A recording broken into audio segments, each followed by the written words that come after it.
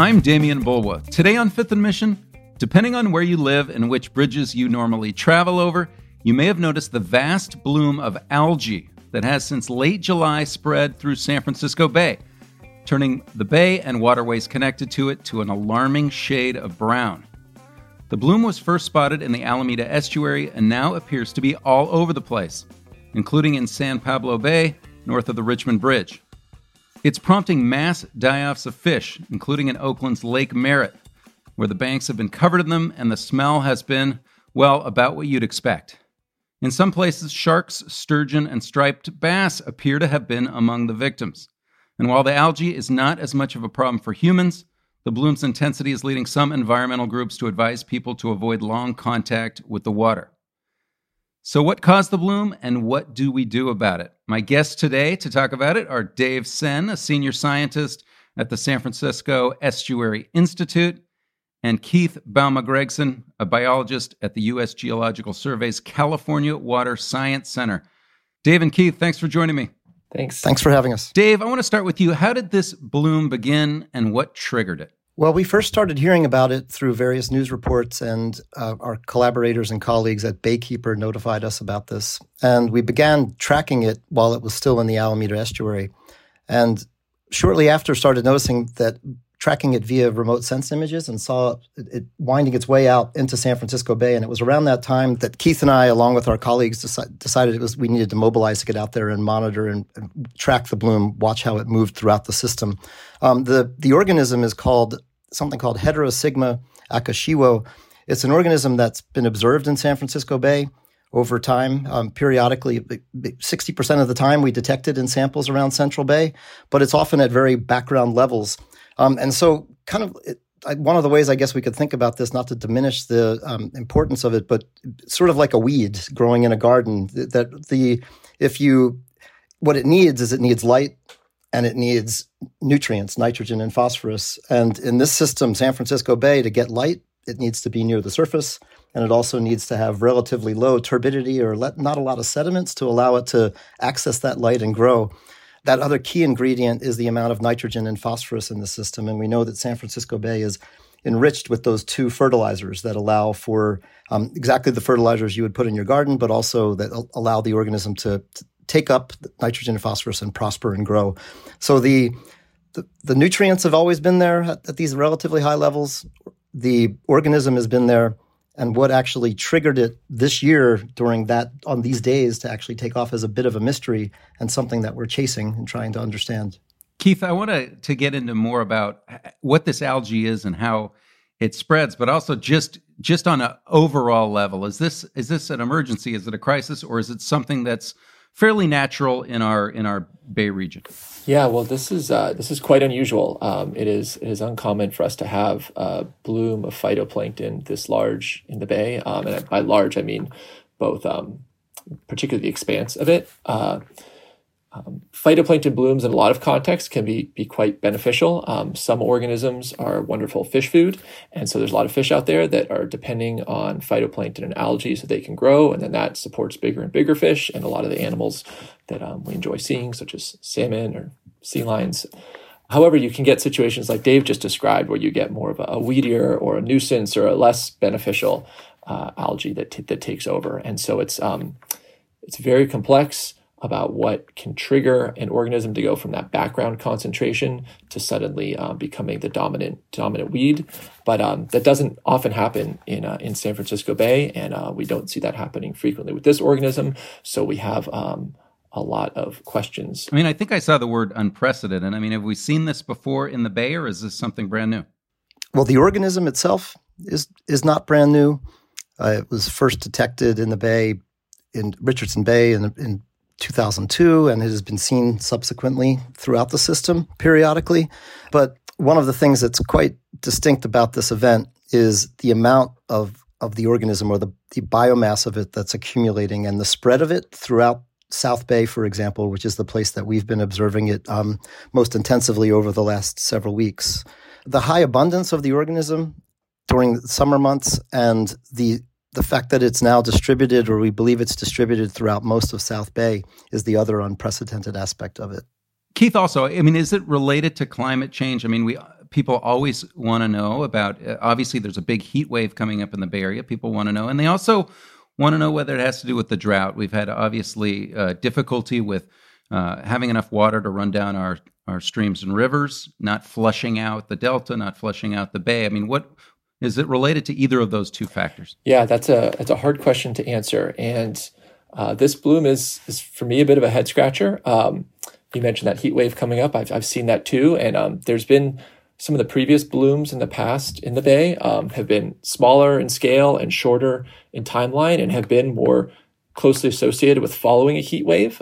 However, we didn't have an unprecedented heat wave in July when this bloom kicked off. So we need to dig a little bit deeper to really fully understand if there was some other sort of anomaly or difference in what the climate or the weather was doing in July that maybe we haven't thought of yet.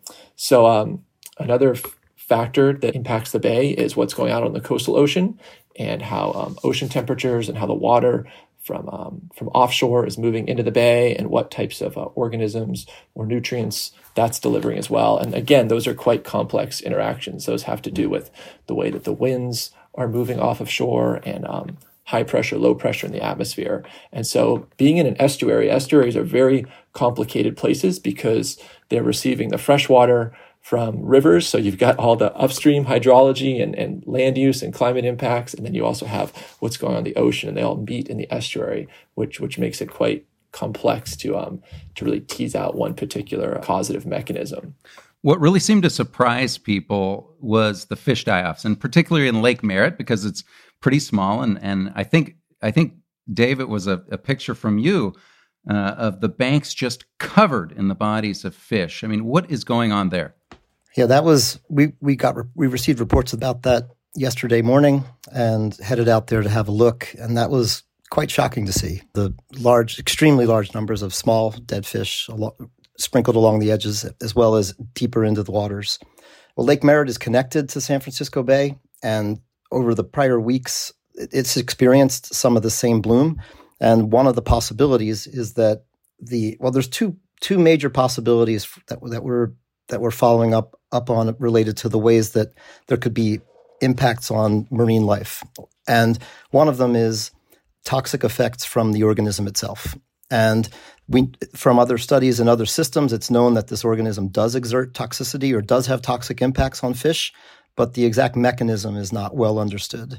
There's a second, though, piece of this story that's important, and it will continue being important over the coming weeks, is that the really high amount of production from this organism, the amount of it that accumulates, when that material then starts to die and decay, it consumes oxygen, and it can then lead to low dissolved oxygen, which can lead to fish kills.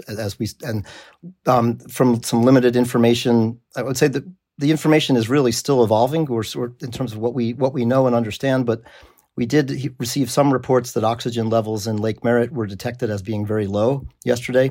And so that's one possibility, is that the fish there suffered from not being able to receive enough oxygen.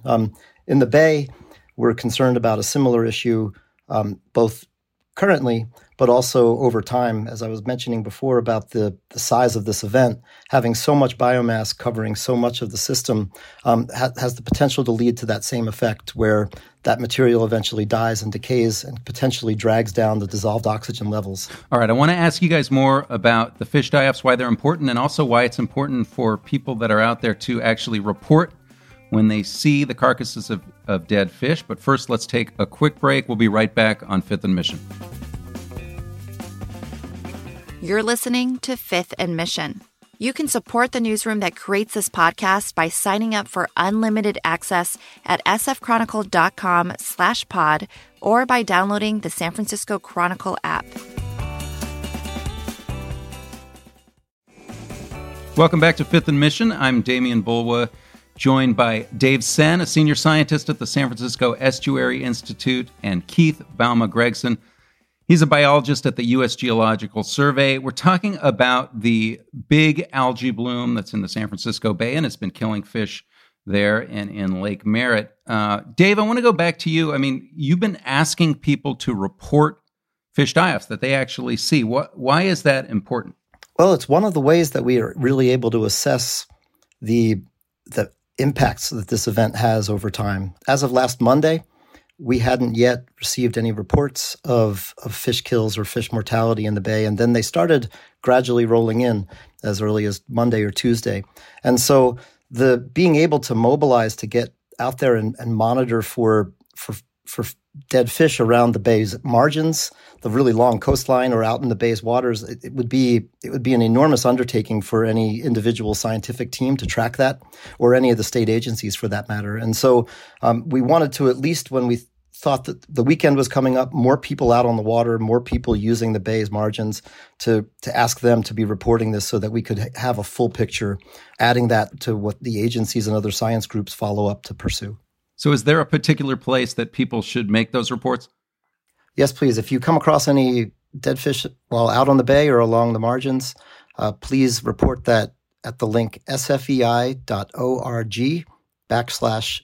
observations.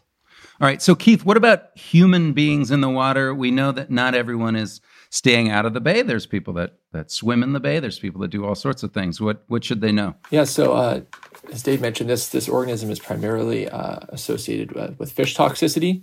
The impacts to humans haven't been as strongly associated as with other types of harmful algae that can bloom. However, the public health guidance does suggest that you avoid discolored water, and in general, that's good, safe practice when you're out in the environment, is avoiding water that looks particularly scummy or discolored. There can be reports and associations of skin irritation or rashes that develop when you have a lot of algal biomass in the water. And I imagine dogs too, in a place like Lake Merritt. Yes. Keith, what about the future? I mean, when will this pass? Is this something that's going to be with us for weeks or even months? Yeah, so blooms can be quite ephemeral and dynamic. They can bloom and bust. And this one has now been with us for about a month. And look at the other literature, it seems like blooms on the order of weeks have been documented elsewhere from this organism. Things that can cause a bloom to end are it can run out of nutrients or other molecules or food or energy that sustain all that biomass, and then the cells will start to die. There's also viruses that can infect these organisms. So you might even on the microbial scale, you could have effectively like an infection sweep through a bloom and cause it to die. When that might happen is hard to predict. And then also the environmental conditions can change. And so if we start to see shifts in our temperature, or like I mentioned, ocean upwelling or ocean conditions and what's coming into the bay, something like that could also trigger a shift. But we're still quite a ways off from our winter rains. We still have many more weeks of that. We sort of enter now some more warmer times of the year. So it's hard to say exactly when this will end, but we also don't have necessarily a major event like a big rainstorm or something coming down the pipe anytime soon either. However, we do expect these blooms to decrease seasonally. And so as days shorten in the winter and we get more rain, cooler temperatures, we generally see phytoplankton biomass decrease in the winter months. And so hopefully by then this bloom would be over. One of the things that we would expect that would influence the spread and the duration of a bloom like this is the amount of nitrogen and phosphorus in the water. And you might think that as it burns out that resource, that would lead to its demise. However, from some of the work we were doing last week, we're finding high levels of the organism, high abundances of the organism in South Bay, and also relatively low levels of the nutrients that they might need. And so there is again a little bit of a mystery there as to how it's actually sustaining itself when it's getting close to running out of some of its critical resources. So. But that could be yet another factor that would slow its spread down. I wanted to ask you guys, I see during these algae events, particularly in the Delta, you see a lot of companies that are advertising treatments for lakes and ponds, sometimes, for people's docks, for even their private sort of pool or private lake. Is there anything here in terms of an additive for something like Lake Merritt or the Bay? A lot of the blooms that occur in the Delta and in our freshwater environments are from quite a different organism. Those tend to be caused by cyanobacteria, which is actually a type of bacteria. So very differently related to these algae that are blooming in the coastal environment. And due to the scale of the water bodies and the size of the amount of water that you would need to treat, there's very few or not really any treatments for these types of coastal or estuarine HABs. Dave, I think a lot of people are going to wonder whether this was some sort of pollution event that could have caused this, and which would obviously be even more alarming. Is there any information there? Well, I think it's fair to say that the organism itself is not, because it's been observed in the system regularly, it may not be introduced or caused by, let's say, a pollution event itself. But the resources that an organism like that needs to grow is a form of there's excess levels of nitrogen and phosphorus in San Francisco Bay, and those excess levels come from a couple key sources. The dominant source, especially in this part of the bay in the summertime, like South Bay, Central Bay, comes from treated effluent from wastewater treatment plants that have elevated levels of nitrogen and phosphorus. There's all other sources of nitrogen and phosphorus include flows coming in from the delta, carried in from agricultural uses of fertilizers. And so the abrupt nature with which this organism took off, we don't know if that itself was caused by any sort of introduction, but it was not likely to be a pollution event in itself. But the presence of the elevated nutrients in the system are among the things that allowed it to prosper. All right, well, let's leave it there. Dave Senn and Keith Bauma-Gregson, thank you so much for joining me. Thanks for having us. Thank you, Damien. Thanks to my guests today. They are Dave Senn, a senior scientist at the San Francisco Estuary Institute, and Keith Bauma-Gregson, a biologist at the U.S. Geological Survey's California Water Science Center. Thanks to King Kaufman for producing this episode, and thank you for listening.